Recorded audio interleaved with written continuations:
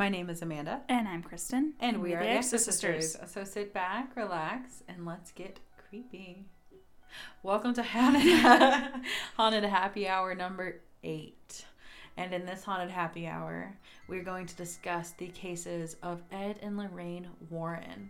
I've been looking forward to this. I didn't think I would be. You wanted it on the schedule, and I was like... Okay, well...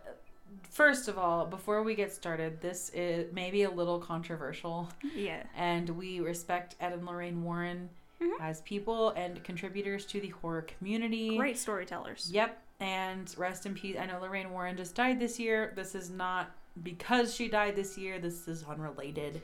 Yeah. But our condolences to the family, friends, and all those affected. Now, that being said, let's do this. Yes. Also...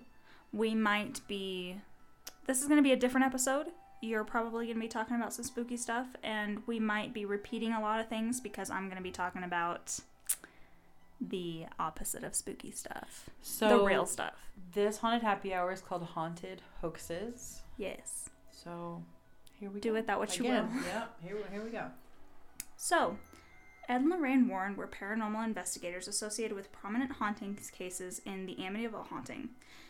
Ed was a World War II Navy vet and a former police officer who became a self-taught and self-professed demonologist, author, and lector.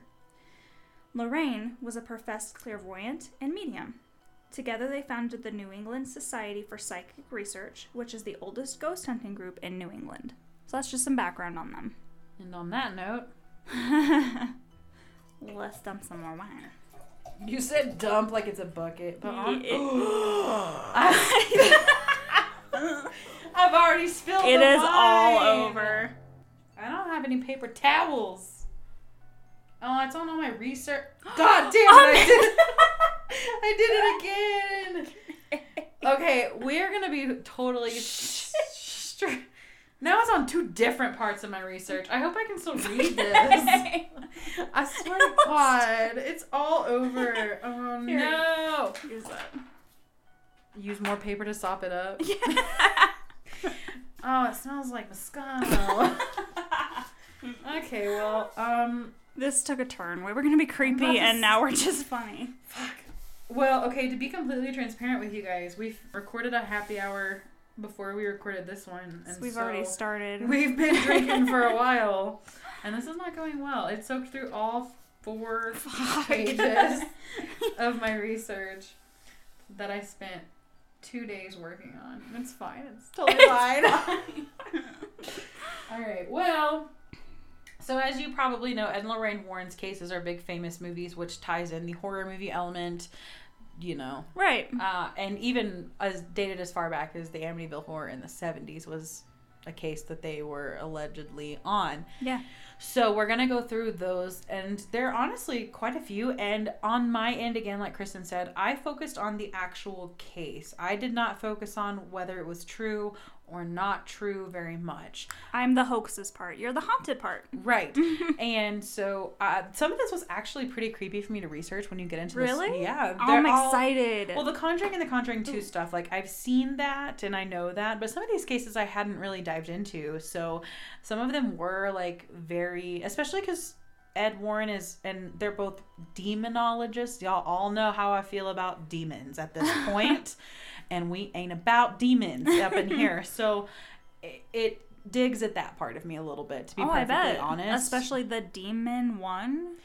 The demon murder case. Yeah. That we're going to get into. It fucking bothered me. I bet. So we'll go through these, talk about the movies. If they are movies, we'll talk about which one and, you know, some of the stuff that was maybe real or not real or whatever the case may be there.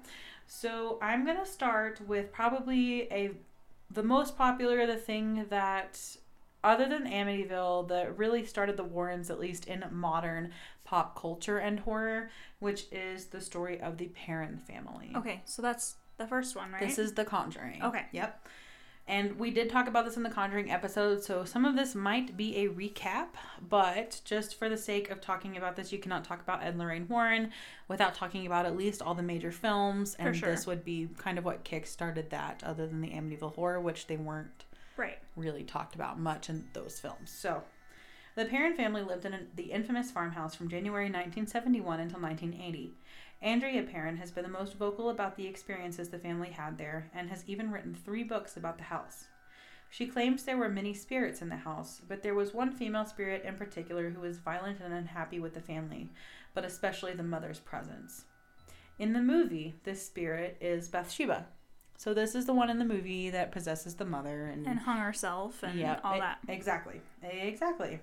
She smelled of what Andrea describes as rotting flesh. Ew. And would often lift and shake their beds at early hours of the morning. Ew. Yeah. Fuck that. Yeah.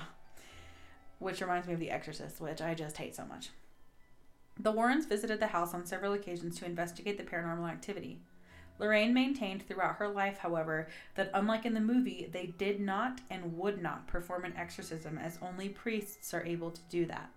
So instead, they performed a seance. Okay. Andrea says that she was not supposed to be watching it, but was hiding in order to be present. She says she witnessed her mother become temporarily possessed. She spoke in a voice that was not her own, and in a strange language, and the chair even levitated and her mother was thrown across the room. I'd freak out if I were a kid and saw that shit. I snuck watched Michael Myers and I had a meltdown. Yeah, right? Like PTSD, like psychiatrist level. Yeah, dude, honestly.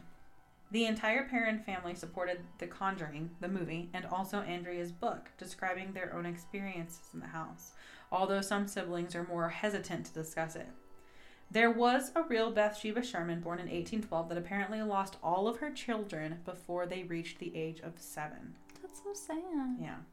There is no evidence to support that she was a witch. Only suspicious locals, as an infant child that was not her own, died in her care. Yeah. She's like cursed. Yeah. Sad. She also apparently died of old age, not of suicide. The family does believe that it was Bathsheba because Carolyn Perrin described an event of lying down and feeling a spasm and stabbing pain and then bleeding from a mysterious wound in her leg. Lorraine believed Bathsheba had stabbed her, and from then on, Lorraine addressed the spirit as Bathsheba. And although she did not commit suicide, the home was host... Get this. This is true. This is like from the records books. Okay. Although Bathsheba did not commit suicide, the home was host to 2 suicides by hanging, 1 suicide by poison, the rape and murder of an 11-year-old girl, Jesus, 2 drownings, and 4 men that froze to death. And those are the only deaths on record. Yeah. That's a lot of fucking deaths on record for one home. Yeah. Only? Well, they're saying that's what they mean, though. Like, those are the only ones recorded. Jesus. Yeah. So, I mean, honestly, of all of the things to be haunted that they investigated... That should be haunted. This house is pretty up there. Rape and murder of an 11-year-old girl? Yes, and that's on record. That's on record? That's on record. Who took that statement? Ugh, I don't even want to talk about that. Yeah. This one I did not have any hoaxes for, so I don't have anything for the Perrin family. So that was probably pretty true. I mean, honestly, what I read about the Perrin family is that pretty much all of their stories are consistent. So, like, with a lot of hauntings and things like that, they can't get their story straight, or one sibling, especially when you have, like, 5 or 6 siblings, is like, that's bullshit. That never happened. Fuck off. Now, I do know that later families that have lived in the home, there was one couple that has lived there that said, like, lights would flicker on and off sometimes, but the extent of the haunting was fairly minimal, especially in comparison. And the current owner, actually, I think this house just went up on the market and was sold this year. Mm-hmm. Probably because she was so fucking tired. She really hated people talking to her about this, but that she maintains that she has not and did not experience anything in the house. Okay. Now, I am the hoaxes part, but I'm going to be the believer for this part. Right. There are different people. There are different types of medium, different types of being able to touch the spiritual side. Right. So, yes, I'm sure maybe the most recent owner wasn't that, able to touch that side. Right. Whereas they kind of lessened off. Some people were able to see some lights, but maybe this Perrin family was very intense with that. Or were easy targets for whatever reason. They were very vulnerable. Exactly. And were able to get literally touched and stabbed. Right. So. Yep. So The Conjuring leads me in actually to The Conjuring 2, talking about the film. This is the Enfield poltergeist. Okay. And this is, again, the second Conjuring film, which I actually liked the second one more than I liked the first one. Really? I did. I really liked this movie. And it was... This one's much scarier. I was about to say, it was... Fuck. Because you see Valak in this one, just talking about the movie. And the creepy dude. Yes. Yep.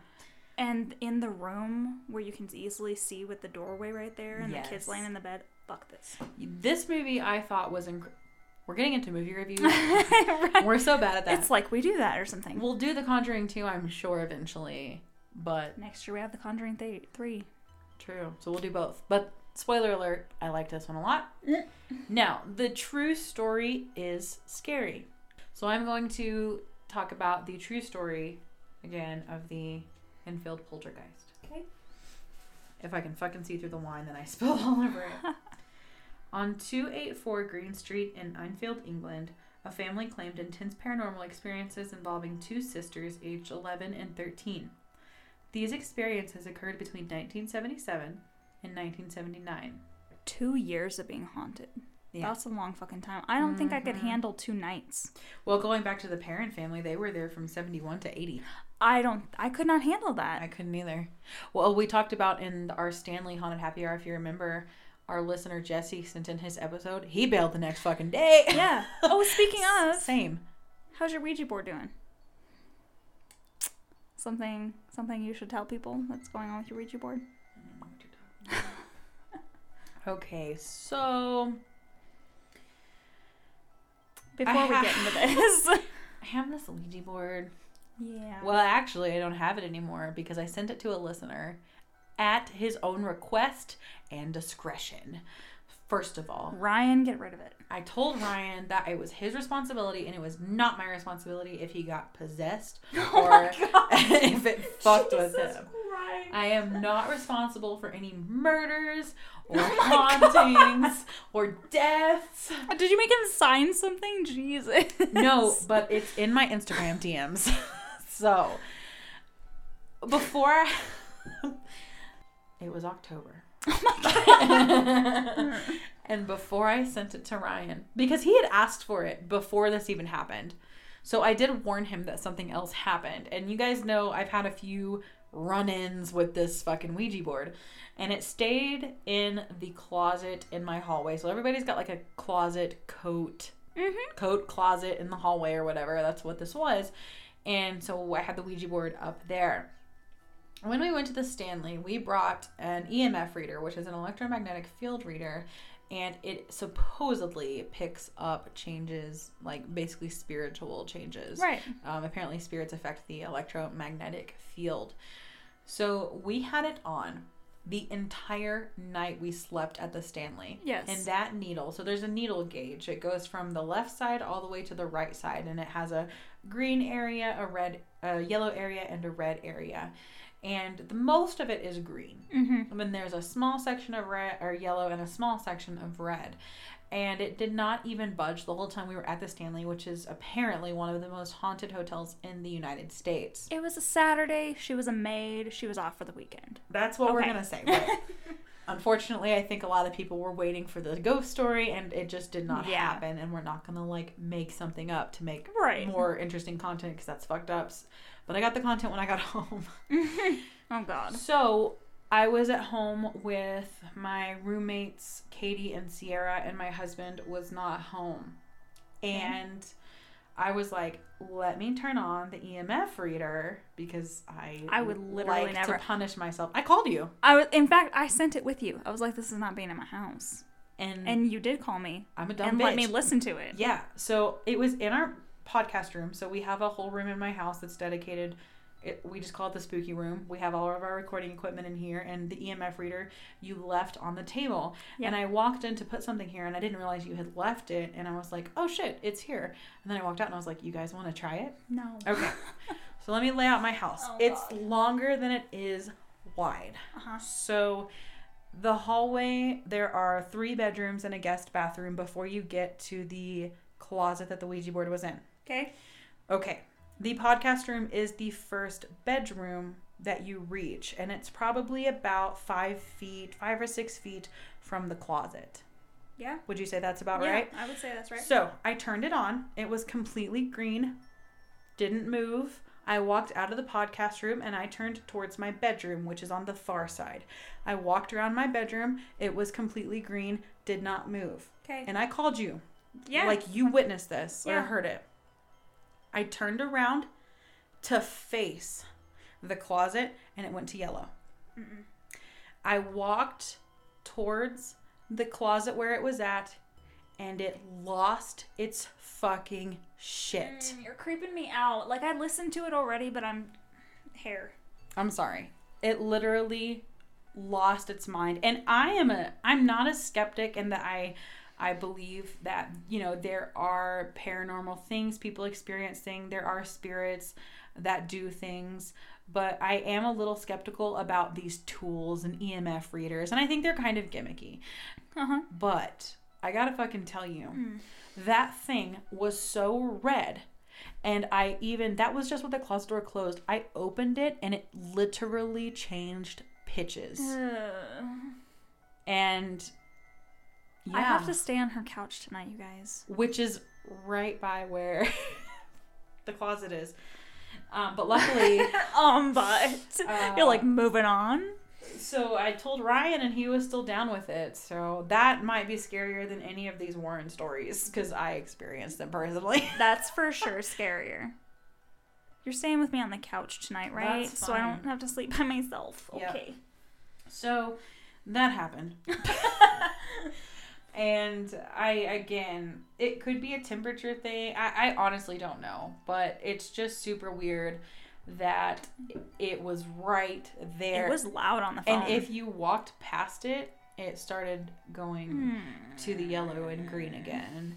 And so, and also something that was super weird was when I opened the closet, it lost its shit. And when I set it on top of the Ouija board, it fucking stopped. Dead stop. Ew. It went completely green. Yeah. I'm so upset right now. So what if it's out? Stop! I'm sorry. Oh Okay. my god! All right, moving on. The infield poltergeist. Moving along. Okay, so between 77 and 79. All right. There were many paranormal societies and investigators involved, some believing the haunting to be genuine, and others citing evidence that the girls were faking the incident. I'll just tell the story and let y'all make a decision. So, here we go. Okay. In 1977, single mom Peggy Hodgson called police because she had seen furniture moving and 2 of 4 kids heard knocking sounds in the walls. A policeman said he did see a chair move and slide around the room without being able to cite the origin of movement. Over the next months, the family, mostly the girls, said they heard strange broken voices and loud noises. Toys were thrown, furniture moved on its own, and most concerning, the girls would levitate. Jesus. Yeah, it If went from 0 to 60. levitated, I'd be like, here, you can have them. I can buy a new one. I need to go to a padded cell where it's safe. Thank you. Right? Over the time of the alleged haunting, over 30 people said that they witnessed these events. Jesus. Mm-hmm. The Warrens visited the house in 1978 and were firm in their belief that this was a real supernatural event plaguing the family. Ed Warren was quoted saying, "Inhuman spirit and phenomena were in progress. Now, you couldn't record the dangerous, threatening atmosphere inside that little house, but you could film the levitations, teleportations, and dematerializations of people and objects that were happening there, not to mention the many hundreds of hours of tape recordings made of these spirit voices speaking out loud in rooms." There were dozens of investigators and media in and out of the house, and while the Warrens discuss it at length and the movie makes it seem as though they were heavily involved, they were only there for about a day and did not do much except affirm that they believed the house was haunted. In the film, young Janet is possessed by a man, Bill Wilkins, which was inspired by the real audio tapes from the case. Okay. Years after the haunting ended, the real Janet told a news source that she felt as though she was being used by a force that nobody understands. She said it seemed that the poltergeist wanted to be a part of the family and did not want to harm them. And, to corroborate her story, there was in fact a real Bill Wilkins that died in an armchair downstairs after suffering a brain hemorrhage, just like it says in the movie and in the audio tapes of the real case file. The haunting started after the girls played with a Ouija board. This case is widely seen as a hoax, and for many solidified their opinion that Ed and Lorraine Warren were scammers. So do with that what you will. Okay. Now the hoaxes part. Because I do have something about this one. And I'm going to repeat, it just won't be as long as what Amanda said, but I'm going to give you the hoax side of it. In 1977, the Warrens investigated claims that a family in the North London suburb of Enfield was haunted by poltergeist activity. While a number of independent observers dismissed the incident as a hoax carried out by attention-hungry children, the Warrens were convinced that it was a case of demonic possession. The story was the inspiration for The Conjuring 2, although critics say the Warrens were involved to a far lesser degree, quote-unquote, than portrayed in the movie, and in fact had shown up to the scene uninvited and been refused admittance to the home. Yeah, so what I have read of this case has been pretty minimal. On their side, the son of Bill Wilkins did say, so his son came out and said, yes, he did die in the armchair from a brain hemorrhage. There are some spooky audio tapes. Right. I think what the Warrens did was investigated paranormal experiences, and then they Stephen King'd them. You know, like they were great storytellers. Oh my God. If they had stayed at storytellers, I would be advocating for them. Yeah. And my problem is that you said this was true, and there is proof that these are hoaxes on quite a few of them. Yeah. That's my problem. Right. Do with that information what you will. That's what we're trying to tell you right now. Here's the spooky. Here's the hoax part. They were turned away in my part of it. They weren't even in the house. Yeah. And I didn't read that because, again... You're the spooky part. Right. So next story. Annabelle. Okay. Annabelle. Probably the more, at least at this point in 2019, the most prominent of the Warren stories since Annabelle Comes Home. And the most financial. Right. Since Annabelle Come Home came out a few months ago. So, discussing the movie versus the real life doll, and this is mostly talking about the first Annabelle movie. So this was not Annabelle Creation or Annabelle Comes Home as much as it was the first Annabelle when you really get introduced to her. And I know that also happens in The Conjuring to introduce the Warrens, but this is talking about more the first movie. Okay. So discussing the movie versus the real doll, most of the movie is incredibly dramatized and made up. The previous owners of the doll were not attacked by a satanic cult. A husband never gave Annabelle to his wife. The owners never tried to unsuccessfully throw the doll away. Okay. All right. Annabelle is a Raggedy Ann doll that was given to a nursing student in 1968. Now, this is pretty spooky. She would sit the doll on her bed and notice that it would change positions. Ew. Yeah. Her and her roommate would find parchment paper around the apartment with messages like "help me" written on it, even though they owned no parchment paper. Which is... Ew. Right. Yeah. It gets worse. A friend of the girls even said he woke up in their apartment after feeling strangled to the doll staring at him, and there were scratch marks and bruises, like claw marks, across his chest. It even at one point appeared to be leaking blood. Jesus. Yeah. The Warrens were contacted after the student was told by a psychic medium that it was possessed by a little girl named Annabelle. The medium told the girls that the girl Annabelle just wanted to be loved, and so the girls basically gave Annabelle permission to stay. So this does coincide with the story from the movie. Wait. Idiots. Oh, right. I thought you were going to be like, nope, not what happened. No. But yes. The Warrens took interest and became involved when the occurrences got worse after they gave Annabelle permission to stay. Never give anything not of this world permission to do anything. Exactly. Ever. I have an aunt and now a cousin that visit me. I never give them permission to do anything. I just let them be, and they let me be, and that's all it is. I just hang out with you. Yep. Don't try to talk to him either. Exactly. This is all in the beginning of the movie, the one part that remained consistent with the true story according to the Warrens. The Warrens claim it was actually possessed, and currently is, by an inhuman spirit, not by a little girl. They said the spirit did not want to stay in the doll, but was looking to possess a human host. The Warrens took the doll home after a cleansing, but the doll was basically hostile, and Ed intentionally avoided the highways as he thought the spirit would try to harm them by causing a multitude of car and engine problems that actually did almost cause fatal accidents on their way home. He said during that ride, he had to sprinkle the doll with holy water and stop it from trying to harm him and Lorraine. Ed and Lorraine took the doll to their home and put it behind glass with a warning to never open it. Apparently, a museum goer in more recent years ignored the warning and was killed in a motorcycle accident after being forced to leave the museum.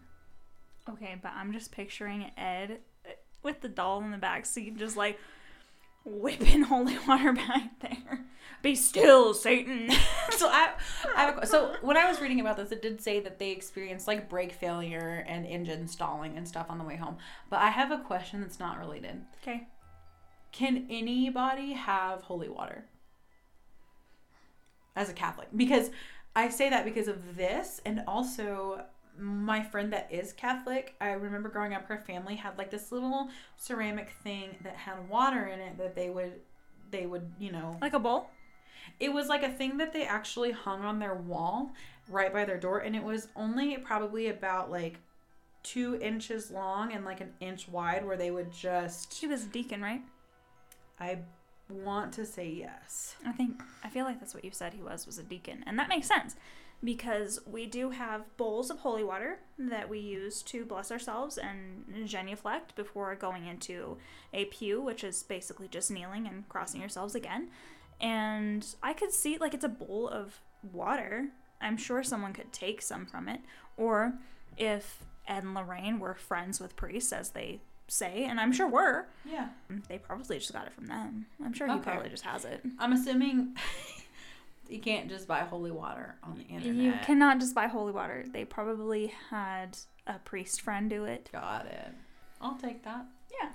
So I was just curious, because it's like, if I were to just like, could I just like go get holy water and like send it to Ryan to throw on the Ouija board? You know, like. If you need it, you can walk into any church and it's in a bowl. If you really need it. Yep. Wow. Okay. Yeah. Cool. Good to know. Good information. Now my side. According to the Warrens, in 1968, 2 roommates claimed their Raggedy Ann doll was possessed by the spirit of a young girl named Annabelle Higgins. The Warrens took the doll, telling the roommates it was, quote-unquote, being manipulated by an inhuman presence, and put it on display at the family's, quote-unquote, occult museum. Right. Which, this occult museum, you guys, also contains pages from D&D books. No joke. Okay. If I was a spirit and I was gonna haunt anyone, if you haunt a room full of people playing D&D, I bet you'd get the best fucking reactions. The best ideas, too. Right, exactly. So it contains pages from D&D books and random Halloween decor that you can buy anywhere. If you approach the doll case, this is my favorite fucking part. If you approach the doll case, they play creepy church-like music. So it's gimmicky. It's very, very gimmicky. And the last piece I'm going to bring up, and I want you guys to look at this. I want you to go to Wikipedia right now. As I'm speaking, pull it up on your phones, please. Now, this is not the Warrens' fault. Yes. This is Wikipedia's fault for fucking leaving it. Okay? If you're in traffic, please don't do this and kill yourself. But please pull it up on your phones. Look at Wikipedia right now for Annabelle the doll. And this is what it says. And I pulled it, quote unquote. Halloween 1978 Annabelle doll. Quote unquote. The original doll is also seen briefly behind Laurie within the first 20 minutes of Halloween 1978. Behind her on her drawers as she answers the phone. Okay, we're gonna go off for a fucking second, and I'm pissed off.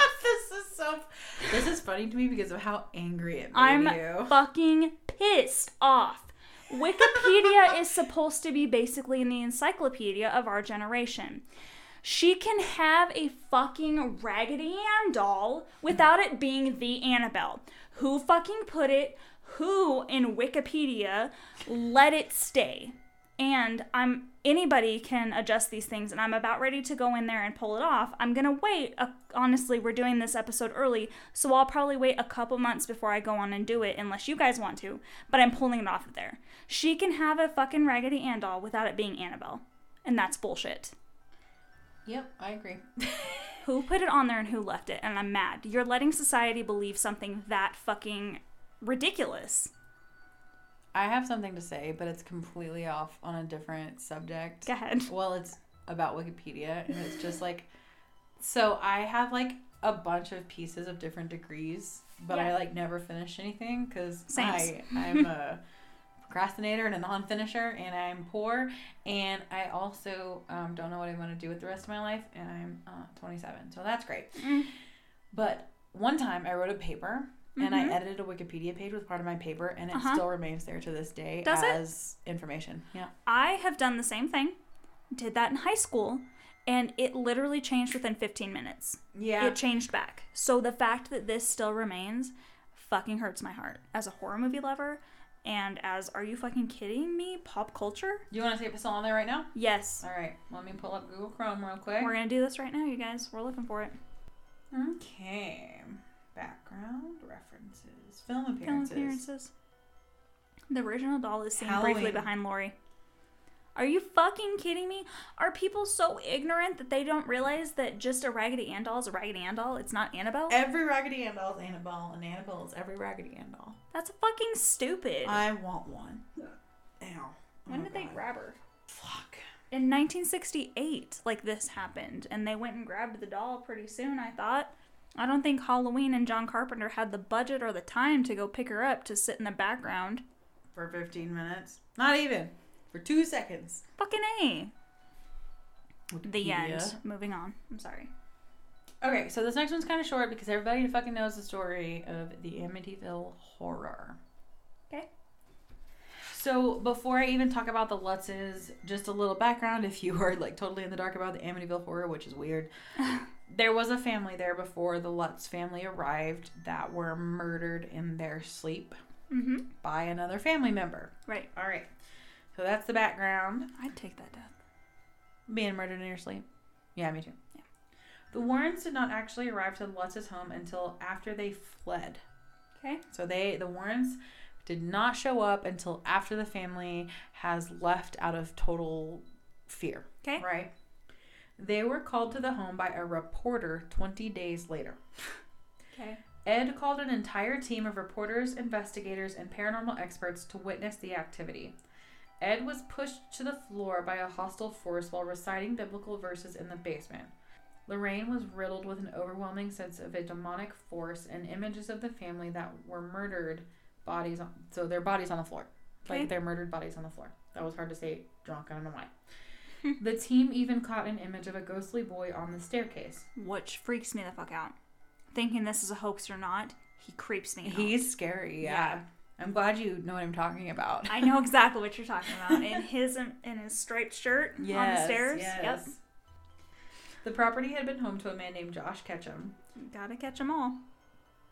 All the demons. That practiced black magic as well as the Shinnecock Indians. The Warrens believed that the intense suffering that happened on the property left it a magnet for demonic activity and negative energy that was felt by both the Lutz family and the family that was murdered before they moved in.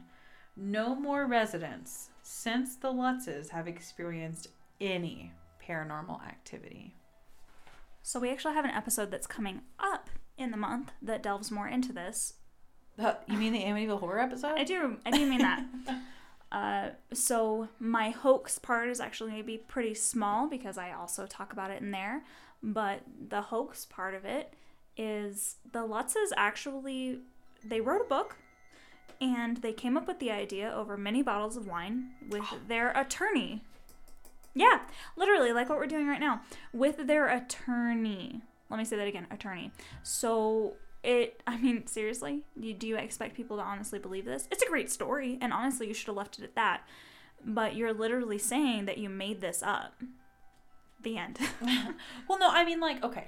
So if you are going to say based on a true story, I'm sure there are some legal ramifications if it's not at least loosely based on a true story. So it makes sense if you are embellishing to have an attorney present to make sure that you don't like falsely market this story. Yeah, and you've got to make sure he's comfortable with many bottles of wine. I mean, I bet I could write a bitchin' book about the Ouija board demon. Absolutely, with many bottles of wine. I'm gonna. I will say loosely based. I think that's ridiculous. I think that the ghost in the picture freaks me the fuck out. Honestly, I really don't want to know if it was a false picture or not, because he creeps me out so much that that's one of those nightmare things. I honestly believe that... I really believe that Lorraine was somewhat of a medium, and I believe that she probably went in there and did a seance and probably saw some shit. I do not believe that that family saw anything. Maybe some lights flickering, some doors slamming. Ew. God, I'm sorry. I looked at the picture. I'm so sorry. Shit! Oh my god, we're drunk. Okay, but now I have to close my Google app. Yeah, you do. I'm not looking. Ew. Mm-hmm. Had you never seen the picture? I saw it when I was doing research, but I was like reading stuff and I scrolled past him because he was like embedded in an article, so I didn't really look at him. Yep. That's upsetting. Yeah, right? Proceed. I think that they created this story of many bottles of wine after maybe experiencing some light flickers, some doors slamming, maybe some furniture moving. I don't think that anything really terrifying actually happened to them. I mean, you can be you can be haunted without a demonic possession. Exactly. And that was like the Warrens' thing. Like, everything was a demonic possession. And that's my problem. You can't even admit to yourself that not everything is. Because that's the scariest part of being the human condition, is Satan and demons and all that shit, you know? And that, I feel, is they delved into it to make book sales. Listen, That's I ain't like a person. I just sound like a Texan. I'm not. My southern accent comes out a lot when I drink. So I'm not against getting your money. Like, no. Totally. Like, I love money. I would never when you become senator, that's your quote. Right. I talk a lot on this podcast about how we do this because we love it. But am I going to lie and say that if one day we got a sponsor that I wouldn't be like, fuck yeah. No, of course not. Of course, I would be like, yes. I literally just bought us a new fucking MacBook. Yeah. Like, it would be great to be able to pay that off. And I literally bought it because of this podcast. Like, and that's not like I needed a new one because my other one was a fucking dinosaur. But, you know, I would love to make money, and I would love to make money off my experiences. Would I write a book about the Ouija board?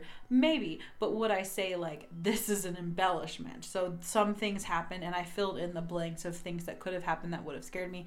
Yeah, I wouldn't go around saying that, like, I was possessed or something like that. I would be upfront about it and be like, these are the true events, and the rest is my creative. Had they gone in and said that this house is haunted a little bit, as opposed to they were possessed, it's a very different thing, and it changes the believability of it for me. And to be honest, kind of takes away from that family that was murdered there before. Exactly. That's kind of fucked up, because people are murdered by people sometimes with mental illnesses, and to kill your entire family, you're a pretty sick individual, whether that be actually sick with a mental illness or you're just a fucked up person. Exactly. And to say that it was because of this demonic possession could be pretty disrespectful depending on what was going on in that dynamic. You know what I mean? Can you imagine that poor family that was murdered, or the grandparents or aunts and uncles of that family that was murdered, and looking at our Amityville horror, Amityville terror, Amityville, all these now? Yeah. That's terrible. Right. I wouldn't want my family up there as that. Yeah. I totally agree. That's all I have on that one. This next one is actually the one that bothered me the most as far as scaring me. Okay. And I'm actually nervous to talk about it. Really? Because it is so scary to me because it is a demon story. Like, these are all, like, quote unquote demon stories, but this one it's a legal case. Like, this is like Emily Rose. Yes, exactly. Like maybe Annalise Michael. It's like that. So this one actually bothered me, and when I was researching it, it was spooky. Okay, so I'm ready. In Brookfield, Connecticut in 1981, Arn Johnson walked up to his landlord, Alan Bono, not sure, and stabbed him multiple times with a pocket knife. Jesus. Bono died later that day in the hospital. Poor guy. This story actually started a year earlier with an 11-year-old boy named David. David woke up hysterical. Okay. About You're gonna freak me out. Yeah, this one's it fucked with. I'm gonna take another drink, which is like the exact opposite of what I need to do, but. Okay. All right, fuck. Okay. David woke up hysterical about seeing a man with big black eyes, a thin face with animalistic features, jagged teeth, pointed ears, horns, and hooves that warned him to beware. Ew. After this incident, David was not the same. Yeah, I bet. He completely changed from a happy, spunky child to a scared, quiet, reserved boy. David's sister Debbie had a fiancé named Arn, and Arn and Debbie decided to stay with David to try to help him come around again.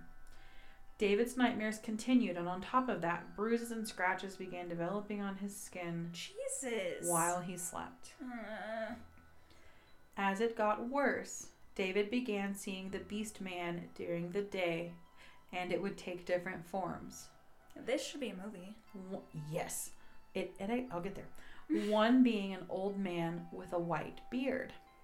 Arn noticed noises in the attic as well, but could not find a source, which is very Exorcist. Yeah, don't go up there. Don't look for it. And the family eventually turned to the church for help. A priest blessed the home, but then seemed to make things worse. David began to hiss and scream at his family in multiple voices and began quoting Paradise Lost, which he had never heard of. Jesus. Yeah. David also began having seizures at night, and he was watched by someone and woken up every 30 minutes. Jesus. The church turned to Ed and Lorraine Warren for help. Ed and Lorraine came to David, and during Ed interviewing David, Lorraine described her observations as such.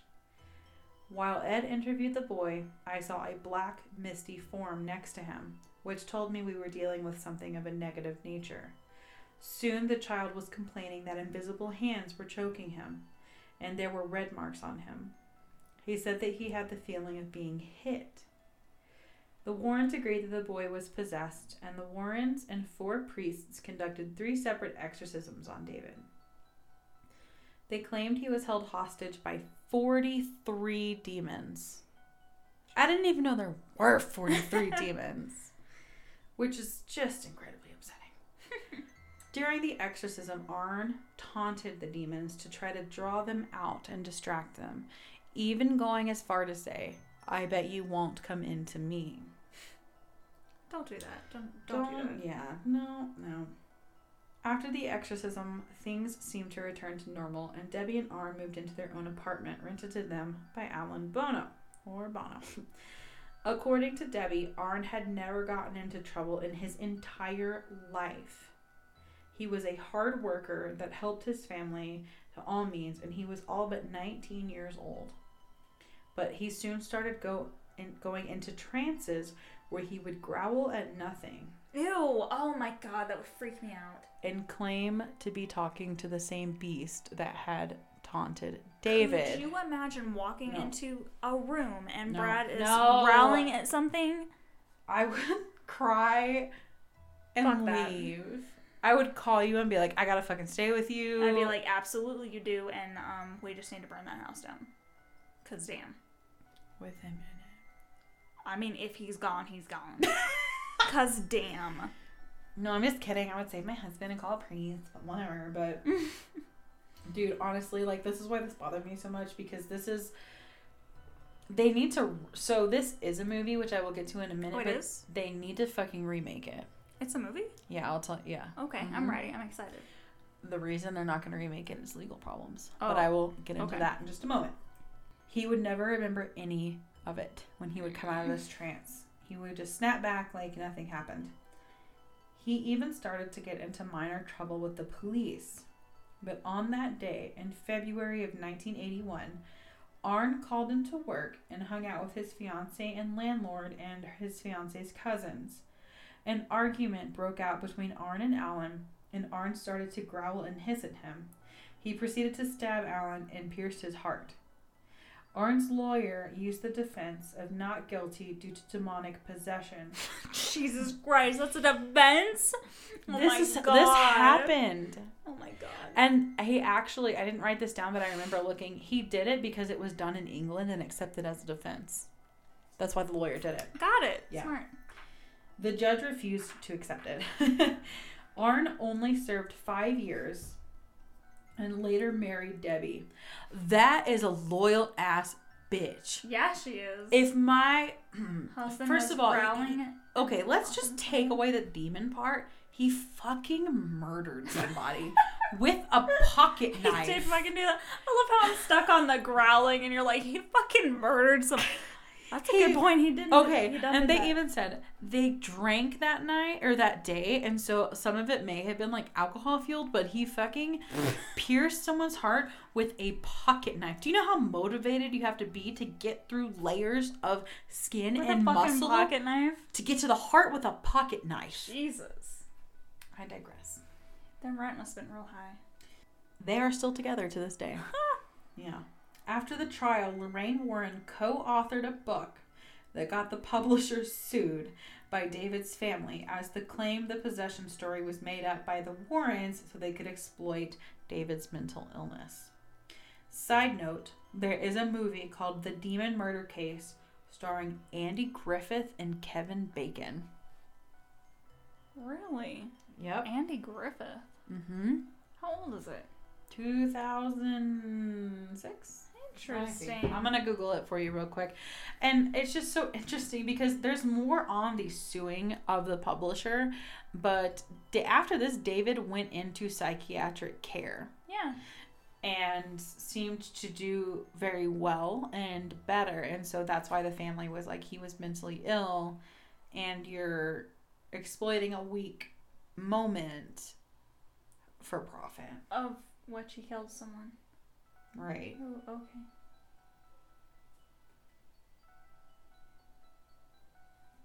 Oh, I was super fucking wrong. The book was republished in 2006. The film is from 1983, and it has a 4.9 out of 10 on IMDb. Jesus, so it is shit. Yeah. Okay, so from the cover, it looks like shit, to be honest. Like, you can kind of tell sometimes. And it has a 14% audience score on Rotten Tomatoes. Poor Kevin Bacon. So, the reason that one fucks with me is the Beast Man coming and standing there in the corner of a room. And that is just... David was even later diagnosed schizophrenic. Oh, I'm sure. I'm sure he was. Absolutely. Now the hoaxes side. Okay. In 1981, Arn Johnson was accused of killing his landlord, Alan Bono. Ed and Lorraine Warren had been called prior to the killing to deal with the alleged demonic possession of the younger brother of Johnson's fiancée. The Warrens subsequently claimed that Johnson was also possessed. At trial, Johnson attempted to plead not guilty by reason of demonic possession, but was unsuccessful with his plea. The day after the murder, Lorraine Warren informed the Brookfield police that Johnson was possessed when the crime was committed. A media blitz, quote-unquote, soon surrounded the story, fueled in part by the Warrens, whose agents promised that lectures, a book, and even a movie detailing the gruesome case were in the works. Which all came. Yep. They were already working on movie, book, and lecture deals when this man was going on trial. Okay. Are they not the smartest fucking business people? They are, and they have amazing ideas. But stop fucking exploiting people. Yes. Yeah. Stop going, oh, this is demonic possession. We could sell millions of books. You're right, you could. Give it some time. Be a little tactful. Yeah. This man killed someone. Someone fucking died. Yeah. A little boy is traumatized now. But we can sell some books, do some lectures, make some movies. Hell yeah. Fuck yeah. And then they ended up getting their Conjuring series, which I know doesn't have anything to do with this, but they got the ultimate goal. Yeah. Now, I have heard Lorraine Warren was like the sweetest human being. Yeah.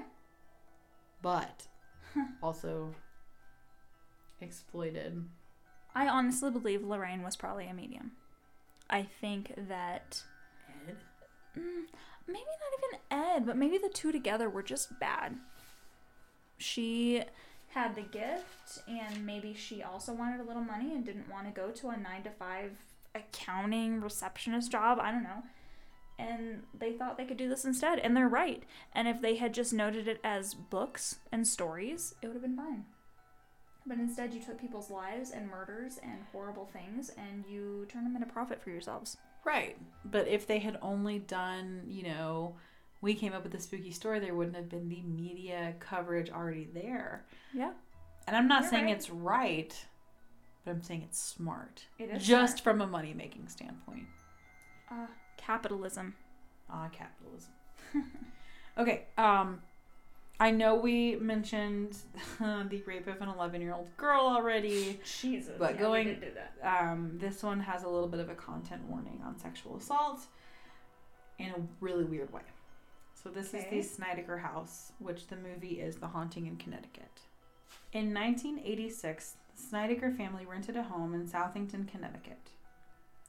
When the couple arrived with their 4 children, they found tools in the basement typically used by morticians and soon discovered their home was used as a funeral parlor. Shortly after arriving, their oldest son began seeing ghosts and visions, and things escalated from there. Both parents claimed they were raped and sodomized. Jesus Christ! By demons. Ew. Yeah, there's your content warning. Don't ever buy a mortuary. God. It was a duplex, which is the weirdest part. So the guy probably stayed upstairs and had his funeral parlor downstairs. Seemingly. Gross. Seemingly. The mother, Carmen, said one day her mop water turned blood red and it smelled of dying flesh. The children would see apparitions of strange people wandering around the house. They would hear flocks of birds taking flight. Yeah. In the house? Mm-hmm. The oldest son seemed to be the most affected and became violent, even attacking... Alright, this is also... attacking and attempting to rape his little cousin. Jesus Christ! Leading to his arrest and diagnosis of schizophrenia. The family then contacted the Warrens. This was kind of in the middle of him attacking his cousin and then being diagnosed. The Warrens moved into the house for a few weeks until they too started experiencing similar things. They said they saw firsthand the damage the demons in the home could inflict, including themselves and members of their investigative crew, and the family being slapped, beaten, pushed, and body slammed to the floor. They believed the demonic presences were fueled by the history of the home. One of the funeral home undertakers being a necrophiliac. Ew! Fuck. That just... The Warrens deemed it necessary that the home have an exorcism in which they successfully banished the evil from the home. The family that lived in the duplex above the family that was experiencing this, and families that have lived thereafter, have never experienced anything even close to what the family and the Warrens experienced. The home's owner even refuted that it had once been a funeral home. A horror novelist even tried to write a book with the Warrens and the family together, but found it difficult as the stories did not line up. He even quoted Ed Warren as saying the people that contact them are usually crazy, and to add in whatever details he needed to make it scarier. I didn't even have to give you guys the hoax part. She just did.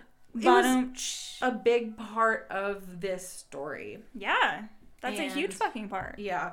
So the quote was actually much longer. It was talking about, the people that contact us are crazy and we just go and we entertain them and this is what we have, but feel free to just do whatever you need to make this scary and sellable. I mean, that makes me think even more that Ed Warren was the one. He was the one who was like, we're going to make money off of this. You can kind of do a little bit of this. You can talk to him a little bit, talk to the spirits, but we're going to make fucking money. We're going to make books. Movies. We're just going to, whatever they say, we're going to put it in there and people are going to buy it. Now, I like this movie, The Haunting in Connecticut. I've seen it one time, a long time ago. You should watch it again. It's actually, in my opinion, pretty fucking creepy. And the boy in the movie is going through cancer. I know he's treatment. Stuck in the basement by himself, and that just creeps me out. Yes, and it's been a long time since I've watched it, but that would be one that I'd be down to do because it was actually pretty creepy. I remember from when I saw it. You or Connor watch it with me because that's terrible. That's fair. There's no demon rape in the movie. Jesus, that's horrible. Yeah, it reminds me of The Entity. A lot, and y'all should watch it. I'm blanking on Barbara Hershey. Is that what you're talking about? No, there's another movie there. Another demon rape movie? Yeah. Devil Inside. The Devil Inside is a demon rape movie? Yeah. Fuck that! Yeah. Ew. Why is that a thing people make? Like, I thought The Entity was terrible and we should never make anything like that again, but okay. Yeah, you made me watch that weird fucking movie. I did do that. Sorry. It's alright. We'll make them watch it next year. That's something we should do a haunted hoaxes on. Or not. I kind of believe her. That demon rape story? Yeah. Yeah. She has pictures of, like, ghosts and weird stuff floating above her head, like, around her. And she had newspapers come in and do that. And the next one I actually am doing because it was in Annabelle Comes Home. It was? This is my last one. Okay. It is the Southend Werewolf. Interesting. So you don't have the Smurl family? Nope. Ooh, we have separate ones. That's cool. A man named Bill Ramsey in Essex, England, was believed to be possessed by a demon that manifests... I'm sorry. This one's funny to me because I just think it's ridiculous. But whatever. He was believed to be possessed by a demon that manifested itself as a wolf. Bill was a normal child, but as early as the age of 9, he began displaying what was described as inhuman behaviors. Bill said that one day while playing outside, he felt an intense cold and putrid smell overwhelm him right before he flew into a rage. He uprooted a fence post that still had the fence attached to it and began chewing on the wire mesh, which just that kid needs some Ritalin. Hurts my fucking teeth, bro. And he said that he felt like that because he felt like he was caged and needed to escape or something like that. Run away from the barbed wire. You don't need to eat it. Yeah, no kidding. That was the only incident as a child, and Bill grew up to have a seemingly normal adolescenthood. Until the 1960s. As an adult, he began to have vivid nightmares in which he would break out in a cold sweat and wake up panting like a dog. Even decades after the nightmares started, Bill began feeling the same sensations he did as a child while with his friends. He even attacked a friend and a police officer. He spent time in the hospital with symptoms of rage, barred teeth, growling, hunched shoulders, and hands curling into claws. Even local newspapers had headlines like, "He fights cops on all fours." Ed and Lorraine Warren caught wind of the story and got in touch with the police in Bill's area and were granted permission to speak with him. The Warrens convinced Bill to travel to the United States to their church in Connecticut to undergo an exorcism. The night before the exorcism, Bill tried to strangle his wife in her sleep. The next day, the Warrens and a bishop began the exorcism, performed in Latin, but nothing seemed to happen for quite some time. After about half an hour of trying, suddenly Bill's face and body contorted and he attacked the bishop, but very quickly, Bill returned to normal. Bill has not spoken out since 1992 and said at that time that there have been no other incidents.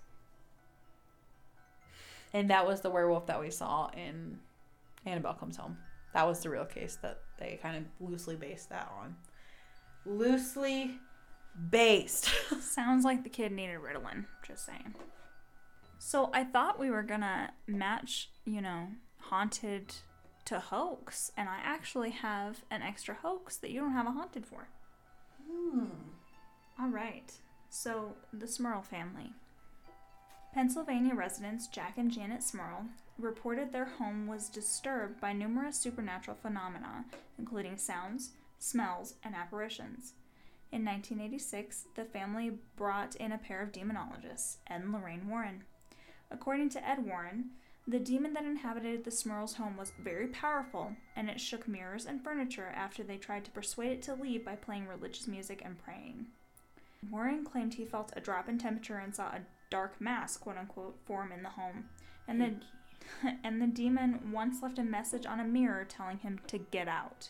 I would leave. That would all... If there's a demon anywhere and it tells you to get out, anything like get you out, fucking get out. I'm fucking out. After months of investigation, Warren alleged that he had a number of audio tapes containing knocking and rapping caused by the demon. In 1986, the Smurls told the press that they were tired of the constant media bombardment. However, within a few months, they had authored, along with Ed and Lorraine Warren and Scranton newspaper writer Robert Curran, a paperback book version of their story called The Haunted, published by St. Martin's Press. So you have shit going on, but you're like, leave us alone, but we're going to make a book. Leave us alone unless you're paying for it. Literally. That's, seriously? That's not a hoax? I mean, come on, you guys. You're literally doing it just to get a payday. I only do things to get a payday. I mean, that's why we do this podcast. What do you guys, we're making so much dough. We make thousands a month. We have so much money.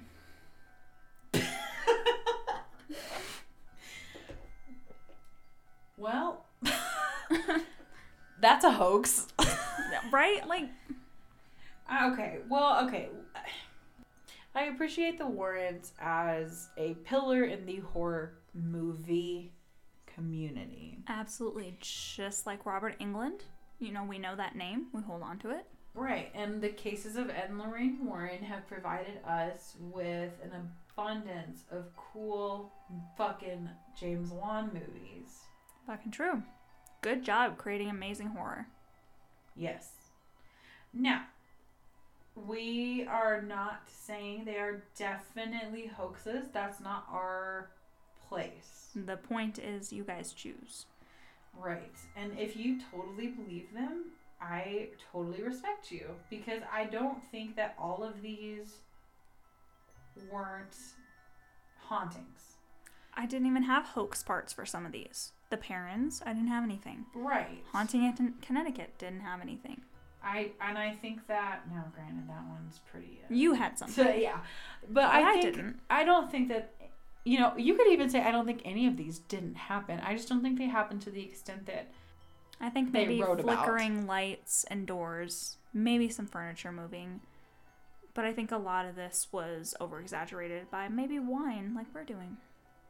Right. I totally agree. And that's not to be disrespectful to the Warrens. Again, get your money. But it's just very subject to your interpretation of what you believe from the Warrens. Exactly. And I think that I would go to the occult museum and pay to see some Halloween decoration. I'm sure there is, through their lives, some real haunted shit in there. I think that they have seen things. I think that Lorraine was tapped into something, as you said. So I want to say, what's your deep down? What do you think? Were they hoaxes? I think that, like I said, these things happened, like you said, to a much lesser extent. And they exaggerated. Yes. I think that, I think we do that. And maybe it wasn't even a conscious thing. Maybe they got so into who they were to the public that they created these narratives that they believed. Well, isn't that just humanity? Even when something weird happens at work, don't you turn it into this crazy thing? We had a patient come in today. he didn't want to give us information, and when he finally did, and one of our employees said a name like, for example, Edward, he goes, why did you say my name? That's really unsafe. There are so many, like, Edwards, do you really think anything's going to happen? But that's not the point. You know, eventually that story could turn into this crazy thing of there was a terrorist attack at the post office, and... Don't come for my terrorist story, okay? But that's literally human beings. When you tell a story to your family members and your friends, don't you slowly exaggerate it? Once you get away from the middle of it, what actually happened, you kind of change what the person said, or how they approached you, or things like that. That just happens. You forget tiny, minute things, and eventually it becomes a game of telephone. And it turns into this crazy thing that happened. Well... And that's kind of what I think. I don't think that they were... I think that some of the things they did may have been unethical. But I don't think inherently they were bad people. Mm-mm. I think that Lorraine may have had a gift mm-hmm. of maybe, like you do, seeing figures every now and then. And then it became this huge thing. Yeah. Well, especially in this... Okay, if you look at the 60s...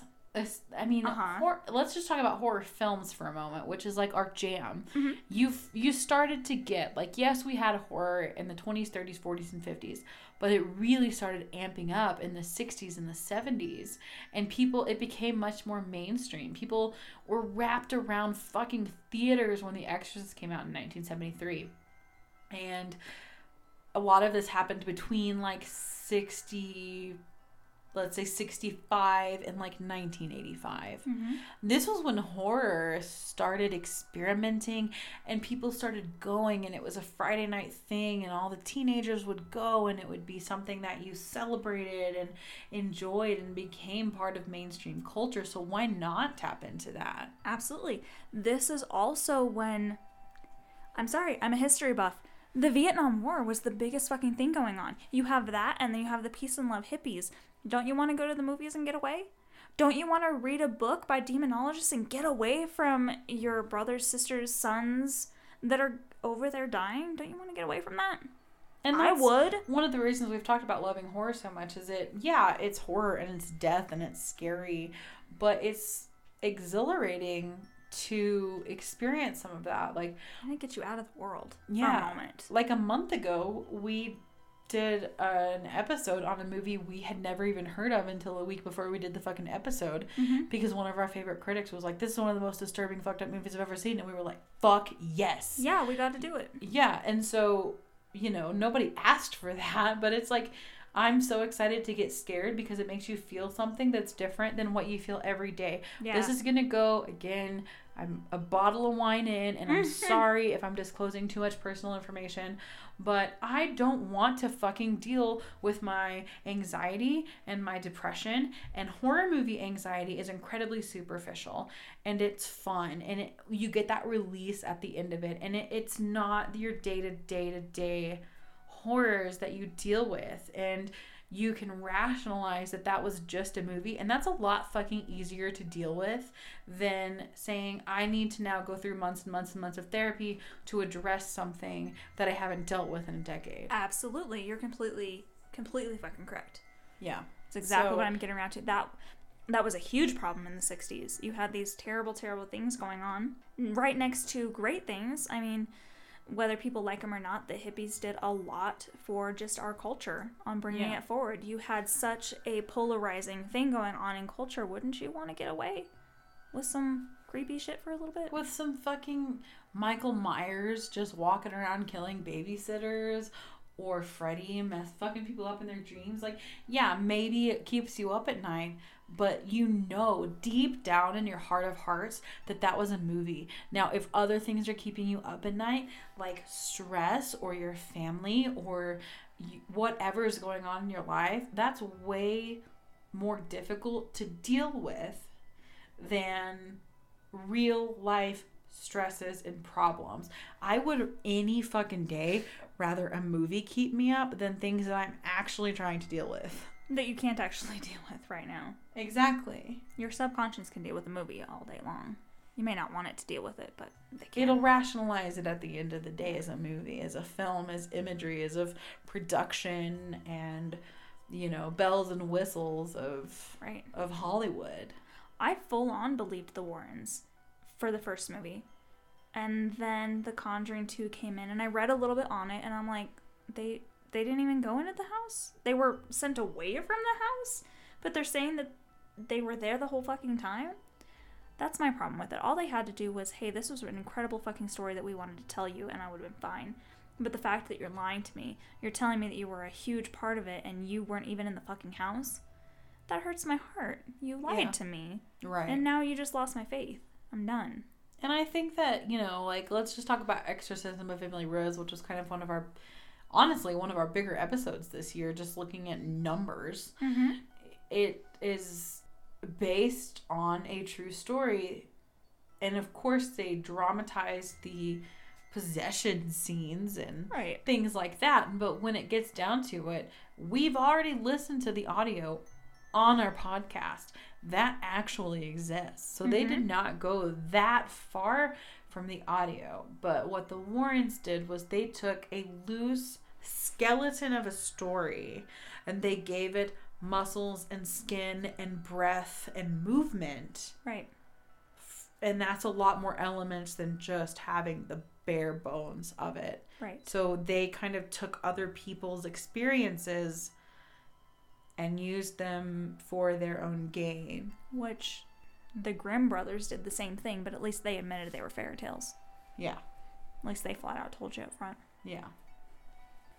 So again, not to sound like the fourth kind, but what you believe is completely yours to decide.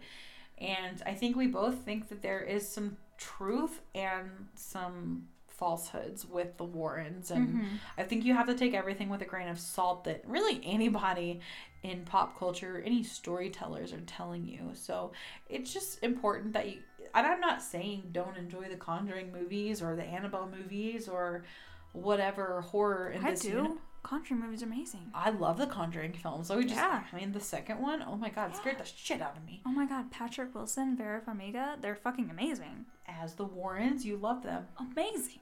Yeah. But they're not the Warrens. No. So, again, take this episode however you want. We've told you the real story. We've told you some of the accusations. And that's that. Decide from there. Yeah. So, thank you so much for hanging out with us and putting up with our drunk asses. Yeah, pretty much.